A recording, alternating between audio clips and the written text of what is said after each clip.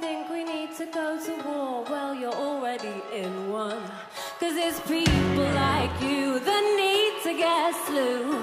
No one wants your opinion. Fuck you very, very much. Cause we hate what you do, and we hate your whole crew. So please don't stay inside. Fuck you very, very much. Cause your words don't translate, and it's getting quite late. So please don't stay inside. Thank you so much, not to me. Can we have a big fucking round of applause for Olivia Rodrigo? What's up, everybody? Welcome back to another episode of Hive Mind, a pop culture podcast. My name is Erin, and I am your host. It has been a absolutely crazy week since I last checked in with you guys. The Supreme Court decided to overturn Roe v. Wade, essentially stripping people of their rights to abortions. This is scary, and today's episode definitely talks about some stuff sort of around this issue. So I just wanted to hold space for you right now, right off the top. If this is something that is a challenging issue or topic for you to talk about or hear about, I get it, I understand, and I just want you to know that you are so supported by millions of people, regardless of what is legal or not legal. There are ways for you to be safe. People have your back, and people have been organizing around this issue for decades. So please, please, please take care of yourself. Do what you need to do, and find your people, right? I think that's really important.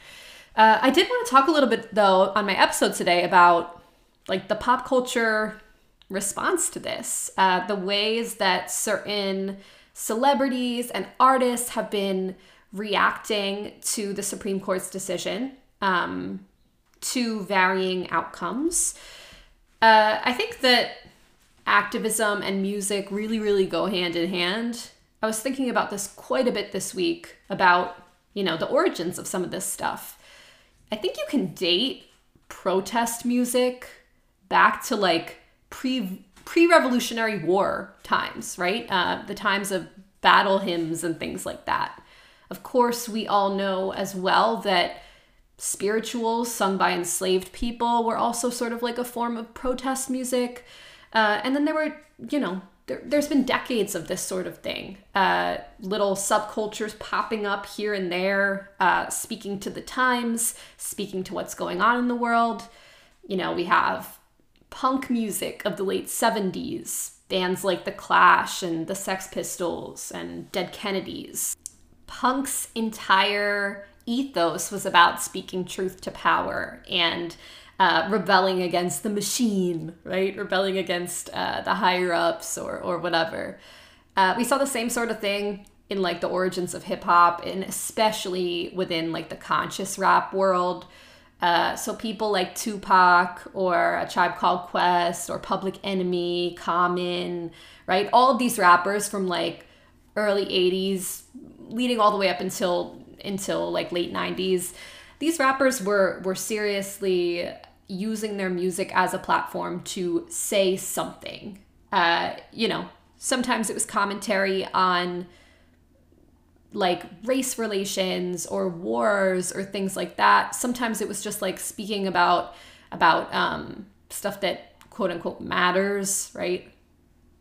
Domestic violence or self-esteem, self-worth, the school to prison pipeline, right? All of these themes sort of, these themes and motifs sort of popped up in conscious rap and in punk and in all of these genres that we are familiar with back then. I think the thing is that none of these genres were necessarily mainstream.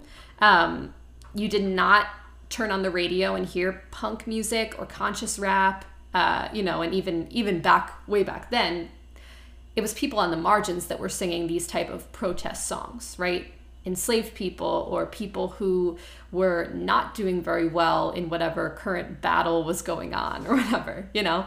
It was the outsiders. And that's where a lot of music tends to come from. It comes from the people on the outside, or people who feel like they're not being heard in other domains. But yeah, I mean, I think even subculturally, this bubble burst post 9/11. Post 9/11, everything was patriotic. It was activism, I guess you could argue, right? The music was a form of activism, but it was patriotic activism, and it crossed genres, and it crossed boundaries, and it hit extremely hard, especially in certain places, right? Like, obviously, when we talk about country music post 9/11, artists like Toby Keith or Hank Williams Jr., Alan Jackson, all of these you know, middle-aged male artists had their moments with like these massive songs, just talking about how like the country was grieving following the attacks on the Twin Towers, and just sort of banding people together through their shared nationalism and red, white, and blue spirit. My daddy served in the army. We lost his right eye, but he flew a flag out in our yard. Till the day that he died, he wanted my mother, my brother, my sister, and me to grow up and live happy in the land of the free. Now this nation that I love is falling under attack. A mighty sucker punch came flying in from somewhere in the back. Soon as we could see clearly through our big black eye, man, we lit up your world like the 4th of July. Hey, Uncle Sam, put your name at the top of his list, and a statue of Liberty Star. I mean, there were massive albums that were set to release like in the weeks following 9/11, huge tours that pop stars were about to embark on, and everything was sort of put on pause. There was even a moment where songs were banned from radio, like entirely, if they critiqued the country or cops, or literally even mentioned death, even if it had nothing to do with the 9/11 attacks, or if it was metaphorical and didn't have to do with like literal death at all. I mean, these songs were completely taken out of our like musical ecosystem. Everything was on the same wavelength. Obviously, whenever you have moments like this where everything is really homogenous, you get pushback. You get artists that sort of dissent the common, the common idea that a lot of people are sharing. So this is where we get protest music again. And so then post 9/11, like, phase only lasted a couple years or so before we had artists like Green Day putting out their American Idiot album in 2004, right? Critiquing George W. Bush's decision to invade Iraq. That was pretty successful, right? I think that was because Green Day comes from like a punk background, and they knew the proper steps to take, and they were really like about that life, so like when they put out the song, it didn't feel like a cash grab, and it didn't feel like a mockery of people's feelings, and it was just offensive enough for like edgy people to hang on to it, but it wasn't so offensive that it like was blasphemous to the rest of the country. You know what I mean? So what if being a mankind idiot? One nation controlled by the media. Information age of hysteria. It's going out to idiot America. Welcome to a new kind of tension all across the alien nation. Everything is meant to be okay. Don't be like dreams of tomorrow. We're not the ones that meant to follow. For that's enough to argue.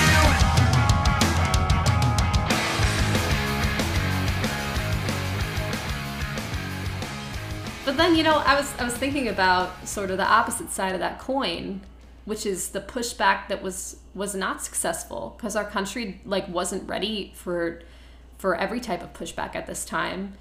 I was thinking a lot about the band formerly known as the Dixie Chicks, now just called the Chicks. There was a moment in 2003 where the lead singer was on stage at like a tour stop.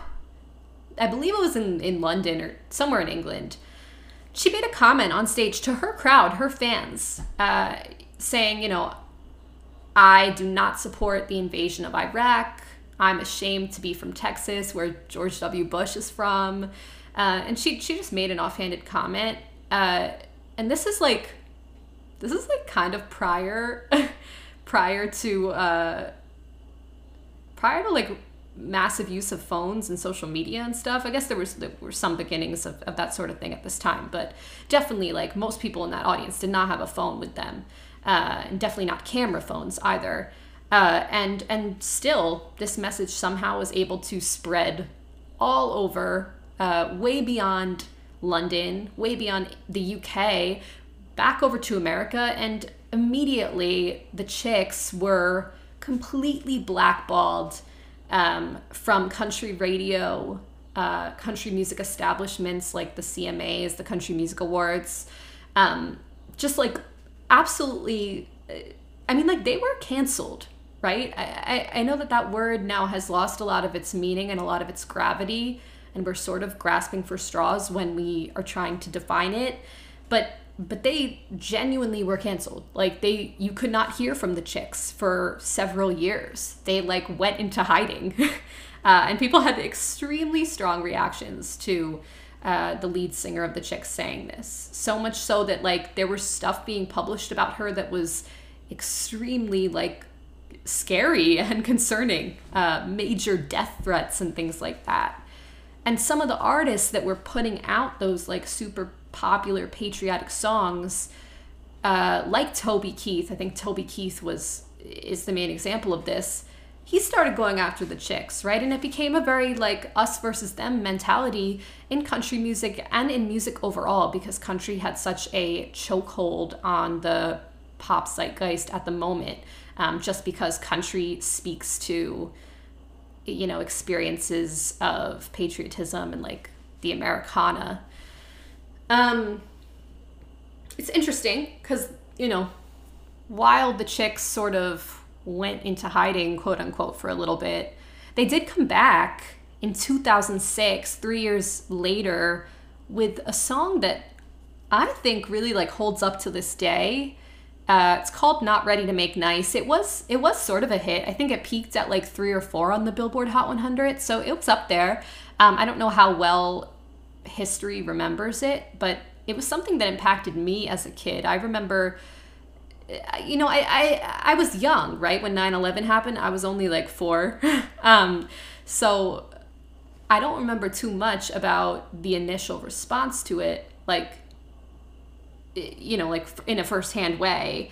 But I do remember 2006, Not Ready to Make Nice, because I think this is when 2006 was a really formative year for me as like a pop music fan, because I think it's when I really first started plugging in. And I remember watching like TRL and like the VH1 video countdowns and stuff like that. And this video was compelling to me as a child because these 3 women in the Dixie Chicks, the Chicks, they were making a really, really bold statement here. And the statement is essentially like, I can say what I feel. My opinions are valid regardless of who I am, regardless of if I'm a woman, if I am young, if I am a celebrity, a musician, you know, maybe I'm not the most educated person in the world. I still can use my common sense to form an opinion about what is happening in our country. And I'm allowed to say something if I feel uncomfortable with what's going on and what is apparently supposed to be representing me in my government and that sort of thing. I've paid a price, and I'll keep paying. I'm not ready to make nice. I'm not ready to back down. I'm still mad as hell, and I don't have time to go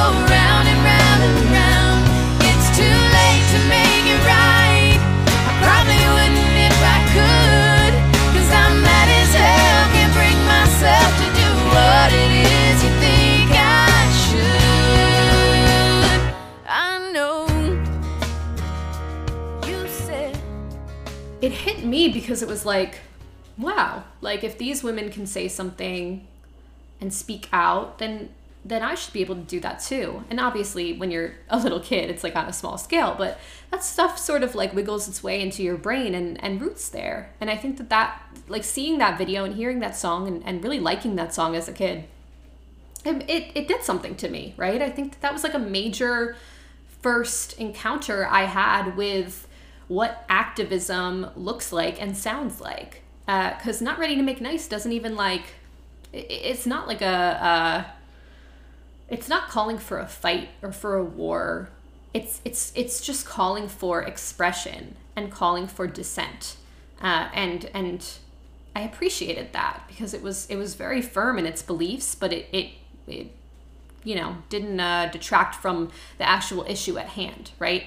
At the end of the day, the invasion of Iraq was the major thing that we should be paying attention to, or that we should have been paying attention to in that moment, not like petty drama between the Chicks and fellow country star Toby Keith, you know? So I loved that it stayed rooted on the issue and how bizarre it was that people felt like just because the Chicks were who they were, that they weren't able to comment on the state of the world. So, I mean, that's interesting, right? I think that things are like so fucking different now. And I was trying to think of the exact time when things sort of took a pivot.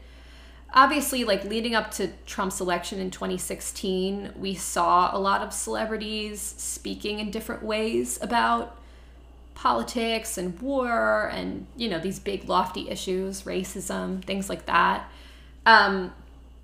But now we're almost in like an era that is parodying itself. And let me give you some examples and we'll come back to maybe what my overall thesis is here. So Roe v. Wade got overturned last week, just the very day before the British festival Glastonbury, which is like a Coachella sort of thing that occurs over there. Huge, massive performances outside on like a giant stage. Everyone dresses up. It's sweaty. It's crazy. You know, it's high energy. You got big headliners, pop artists, rap artists, rock bands, sort of across, you know, every genre. The coolest people, right? A couple people at Glastonbury made comments about Roe v. Wade being overturned and made explicitly pro-choice comments and comments disagreeing with the Supreme Court's decision.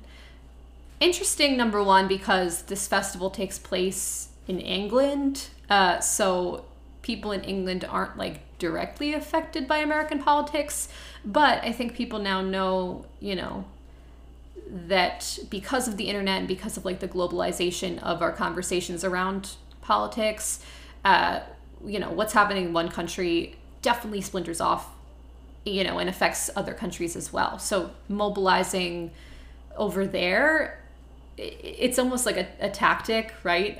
Because you have a little bit of safety, you're in a little bit of a bubble where you are a little bit removed from people who are directly impacted by the situation.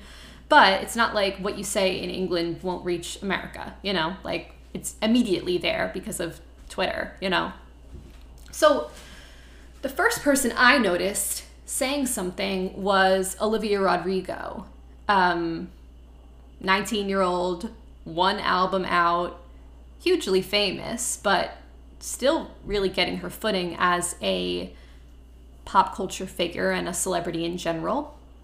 I'm going to take a super, super quick aside right here just to mention that on one of my episodes in 2020, I predicted that Olivia Rodrigo would be famous someday. If you don't believe me, go back and look. The episode is called 2020 Favorites, and I'm talking about celebrities I think are going to pop off. This is pre-driver's license. Like, I was on her so early. I'm patting myself on the back right here. Okay, back to the serious topic. Yeah, so Olivia Rodrigo, she was on stage, did her whole set playing songs off her album Sour, which, you know, they're mostly love songs or songs about teen angst, breakup songs, things like that. She announces a special guest, and the UK pop singer Lily Allen is who walks out. Kind of a random collaboration. Olivia has done a couple of these. She had Avril Lavigne come out at one of the stops on her Sour tour. She has done a magazine cover with Alanis Morissette. Just I think she's really interested in like the passing of the baton. Obviously we all know like she has a close relationship with Taylor Swift, who is like mentoring her in a lot of ways. Even like after she won her Grammy, she like hosted this giant like Grammys after party DJ'd by Paris Hilton, and she was like up there on stage singing Paris's forgotten gem classic song "Stars Are Blind." I just think she's very interested in what comes before her, and she's fine with paying her debts to it. So Lily Allen, yeah, I mean, I guess if we're talking about a British crowd, Lily Allen is somebody who is tangential to Olivia being like a singer-songwriter who, exploded on the scene in her late teens. Lily Allen, like, I don't know, she hasn't had that many hits. I would say her biggest hit is the song Fuck You, which is what Olivia, ended up performing with her. I believe Fuck You was put out toward the end of the Bush presidency, and it was a comment to him. So, Olivia is repurposing it by, singing it with Lily Allen. She's repurposing it for like a new generation or a new circumstance. But yeah, the two performed the song, and it wasn't random. Olivia introduced the song by being like, equally as heartbroken over what happened in America yesterday. The Supreme Court decided to overturn Roe v. Wade, which is a law that ensures a woman's right to a safe abortion and other basic human rights. And I'm devastated and terrified, and so many women and so many girls are going to die because of this. And I wanted to dedicate this next song to the 5 members of the Supreme Court who have showed us that at the end of the day, they truly don't give a shit about freedom.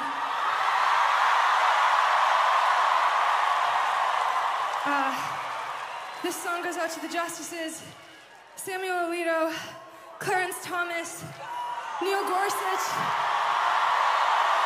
Amy Coney Barrett, and Brett Kavanaugh. We hate you. We hate you.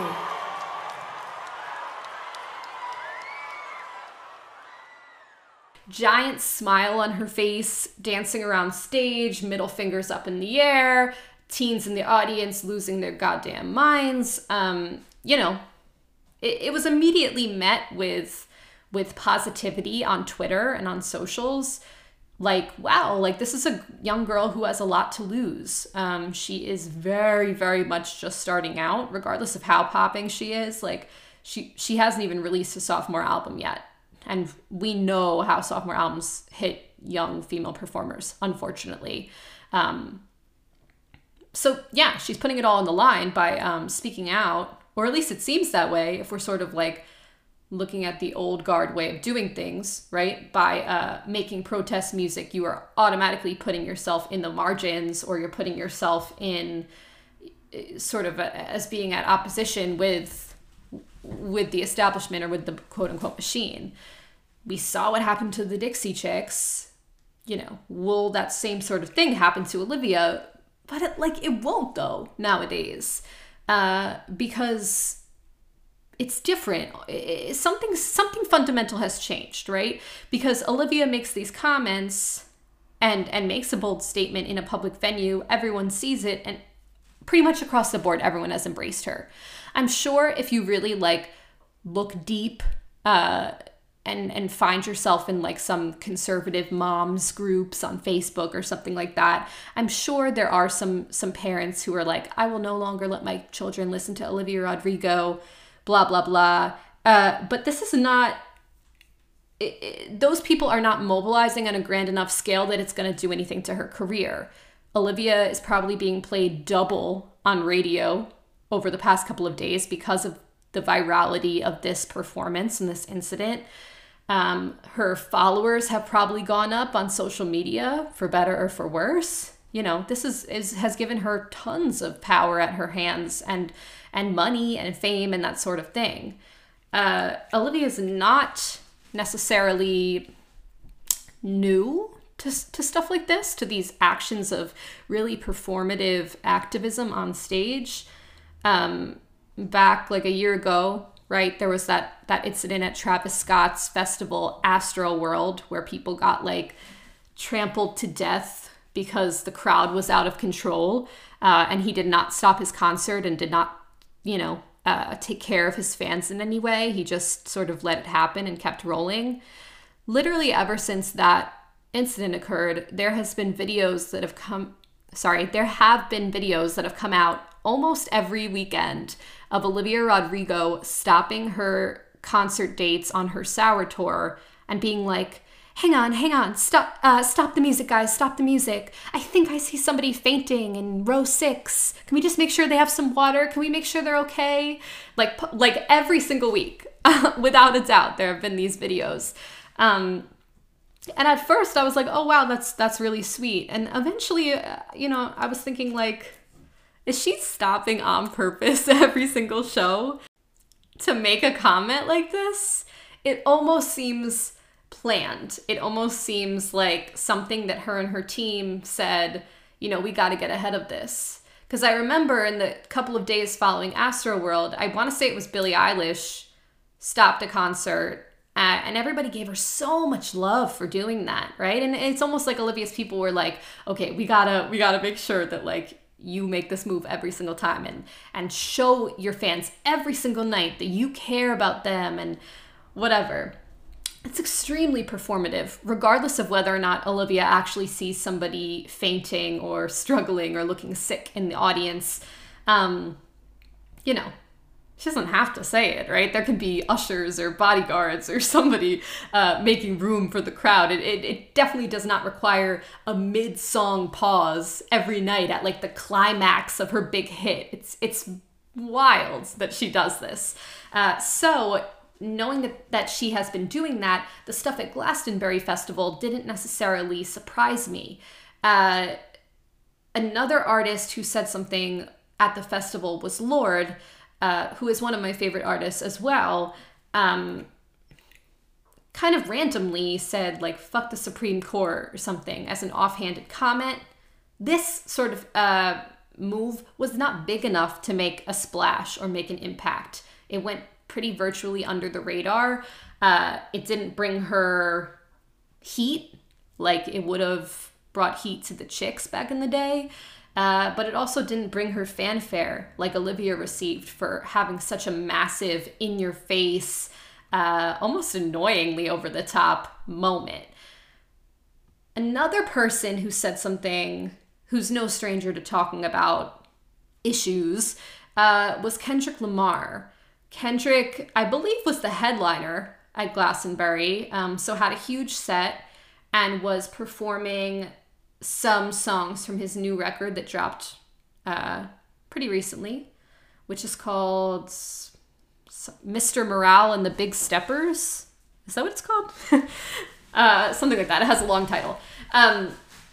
He was performing some songs. He was doing a song called Savior, where he is kind of talking about fans' relationship with celebrities and how they idolize them and make them godlike. Which, it's also something Lorde has explored. It's something Kanye has obviously explored. Completely unaffiliated and unrelated with Roe v. Wade and what's going on with abortion. But he threw in some lyric at the end where he was saying, Godspeed for women's rights, Godspeed for women's rights. And then he started like bleeding, fake blood all over his costume. It was kind of weird, quasi-religious imagery where you're not 100% sure what he's trying to say, but your ears still perk up because we are like sort of conditioned to view, you know, the combination of like a religious looking costume and blood as being polarizing, but it was like a bunch of puzzle pieces for something good not fitting together in the correct way, you know? So I don't know, it had kind of weird, it had a strange response. I saw a lot of people just having like a gut reaction that they should be upset by it, but also not really sure why. And then a lot of like actual activists were talking about how Kendrick has kind of become a caricature of a conscious rapper, and he's like a palatable conscious rapper for people that don't really want to engage with issues, but just sort of like want to make a big stink about them. So funny enough, even though Kendrick in the past has been hailed for his protest songs, like pretty much everything on the record, To Pimp a Butterfly, or like the song All Right, or, you know, whatever. I mean, he didn't really get that hoopla this time around. In fact, he got the eye roll from the internet this time. I even saw a tweet from Halsey last night or the night before. She's not at Glastonbury, but she's touring, and apparently she said something about the decision to overturn Roe v. Wade prior to her song Nightmare. I love the song Nightmare.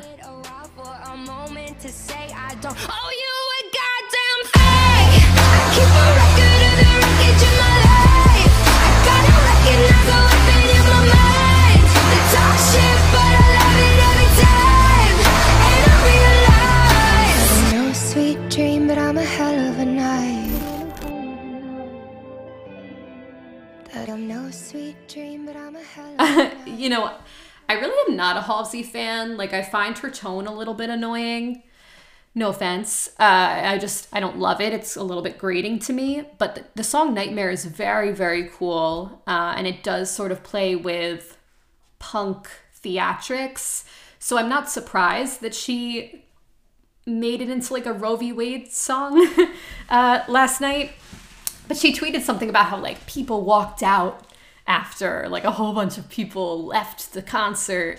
And I don't know how true that actually is. Like, I can't imagine that you'd be going to a Halsey show expecting something ridiculously conservative. That's literally not her vibe at all, and I would never expect that from her. But I think that she was feeding off of this bad girl cred that she was receiving for saying something, right? It sort of made me think about how there has been like a girl bossification of protest music in the last couple of years. It sort of allows pop stars to have their moment of rebellion without going down like the sex and drugs route. So Halsey doing this, or especially someone young and who hasn't necessarily had a scandal yet, like Olivia Rodrigo, it's a scandal that nowadays is safe, and is more about like being powerful and being a bad bitch than being like truly bad, you know. And even people I love have done this. Ariana has done this so many times. I remember there was one performance she did at like a Pride event that was prior to same-sex marriage being legalized nationwide. She was like, sing this song with me if you think the Supreme Court should get their heads out of their asses and join the goddamn celebration. And like the whole audience erupted in cheers, and you could tell she just thought she was the coolest person on the entire earth. Like, it's very girl boss. But we see this a lot now.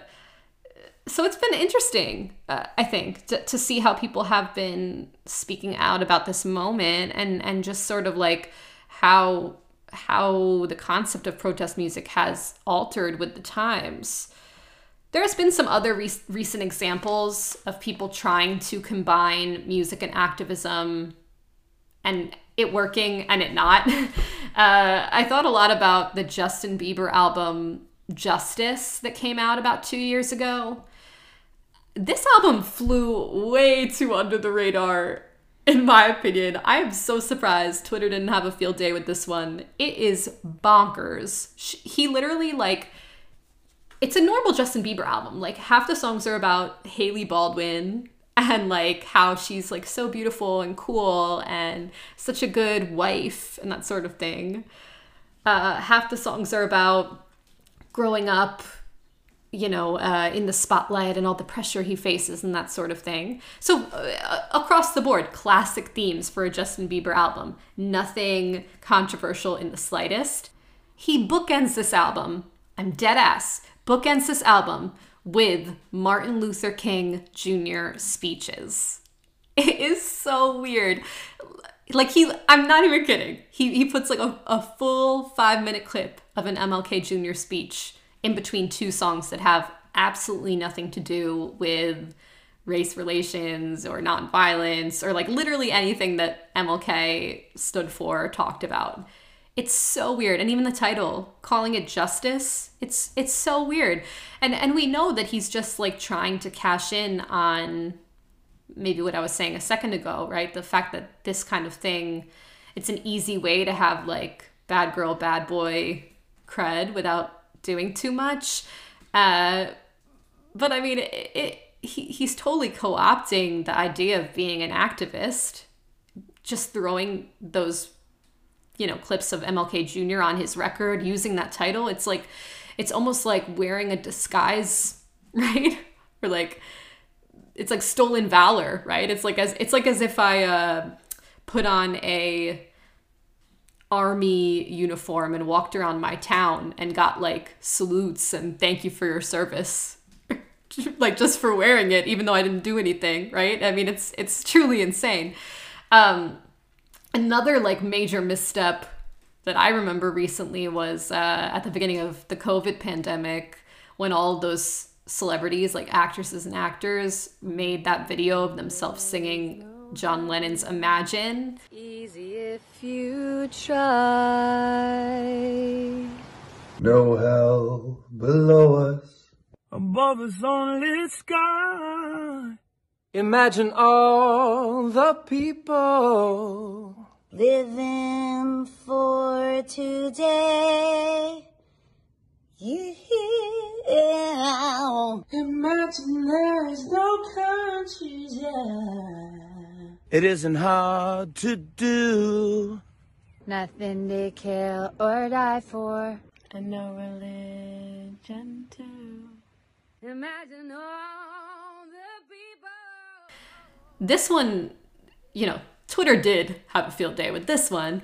It was so out of touch, and it was like one of those moments where you're like, who approved this? Like, whose idea was it? And the fact that it went through so many celebrities' PR teams, and I mean, it's truly wild, because these celebrities were sitting in their like multi-million-dollar mansions, not having to worry about like losing their jobs and feeding their families, and not having to worry about being essential workers. Like, there was absolutely no stress on these people, and they were like the ones making this video and acting like their lives were so hard because they had to be quarantined for a couple weeks and like not be on a movie set.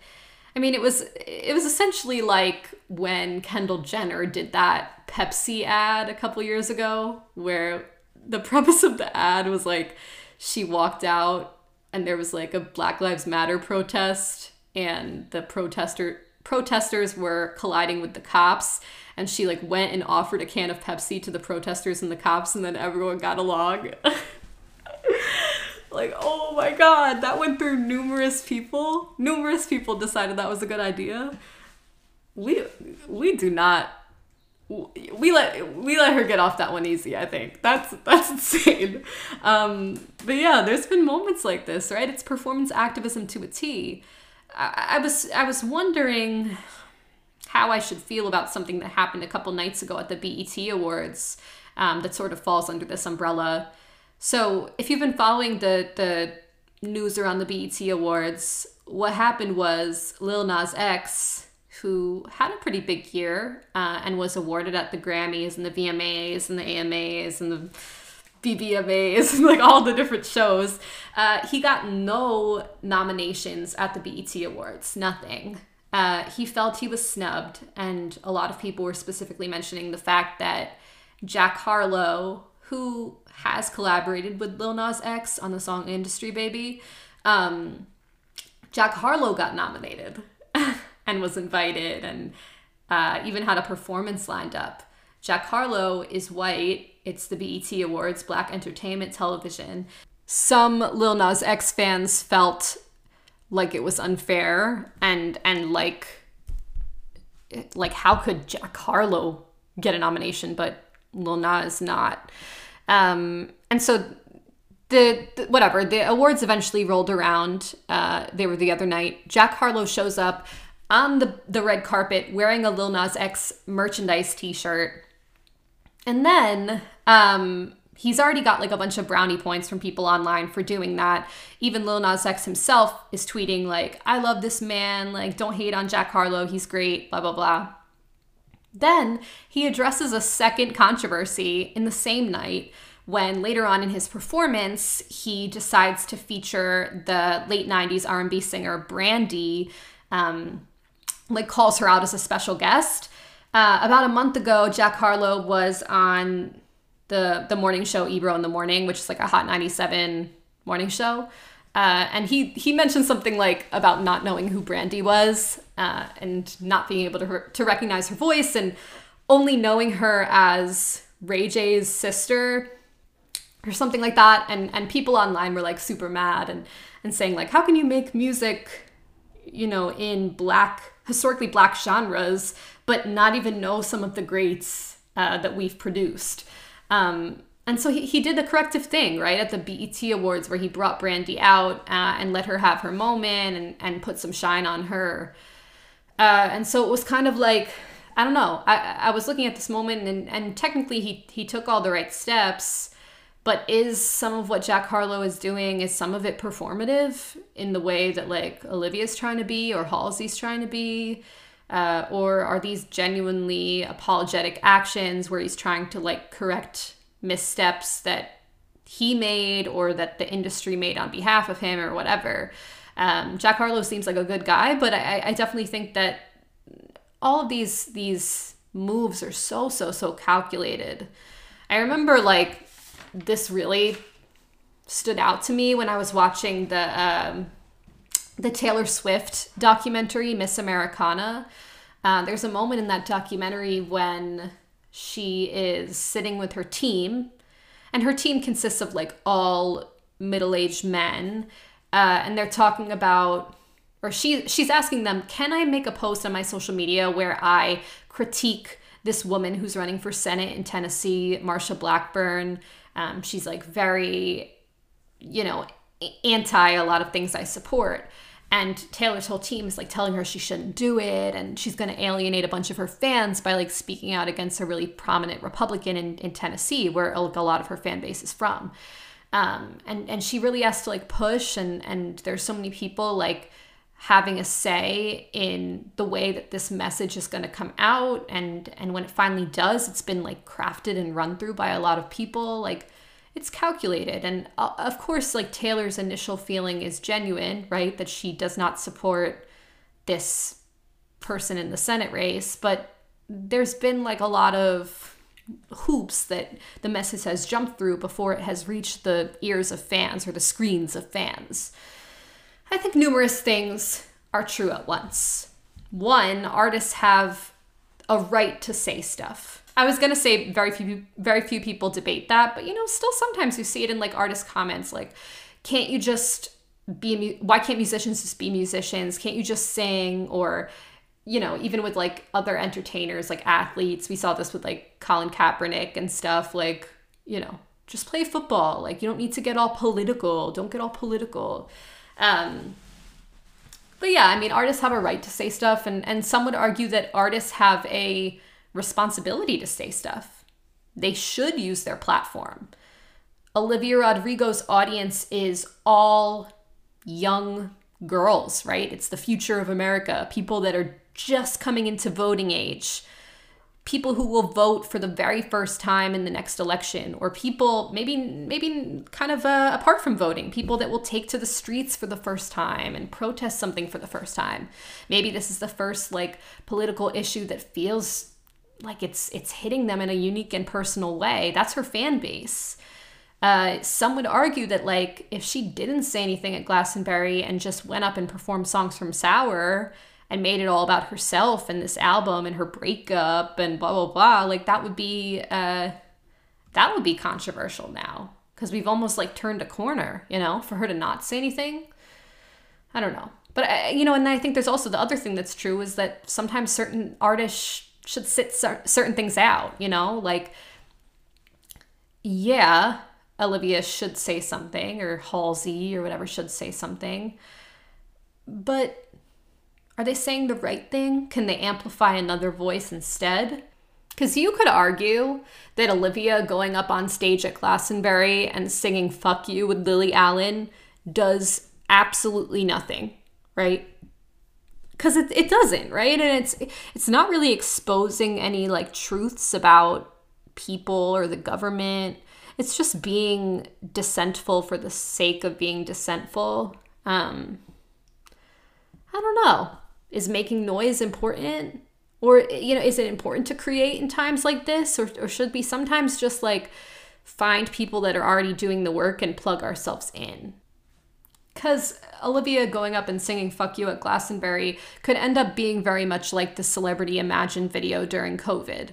It can feel out of touch because honestly, Olivia, if she were to get pregnant, she could find a way to deal with it discreetly and privately and with the grace and you know, sensitivity that young women deserve, because of her status and her fame and the fact that she mostly lives in New York and California. Like, there are definitely people that are much, much more vulnerable than Olivia, and they weren't even in that audience because it was a British audience. So, I mean, it's extremely complicated in so many ways. And, you know, I want to give her praise and her flowers for doing that, because I think it's a little bit ballsy for a young person to do. But I don't know, like, is it distracting?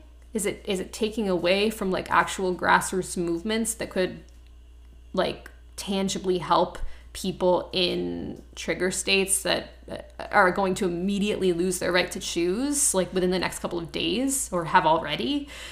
I would love to hear what you think about the celebrity response to the overturning of Roe v. Wade, and just performance activism and protest music in general throughout history. This is a super important topic that we can continue looking at for a while.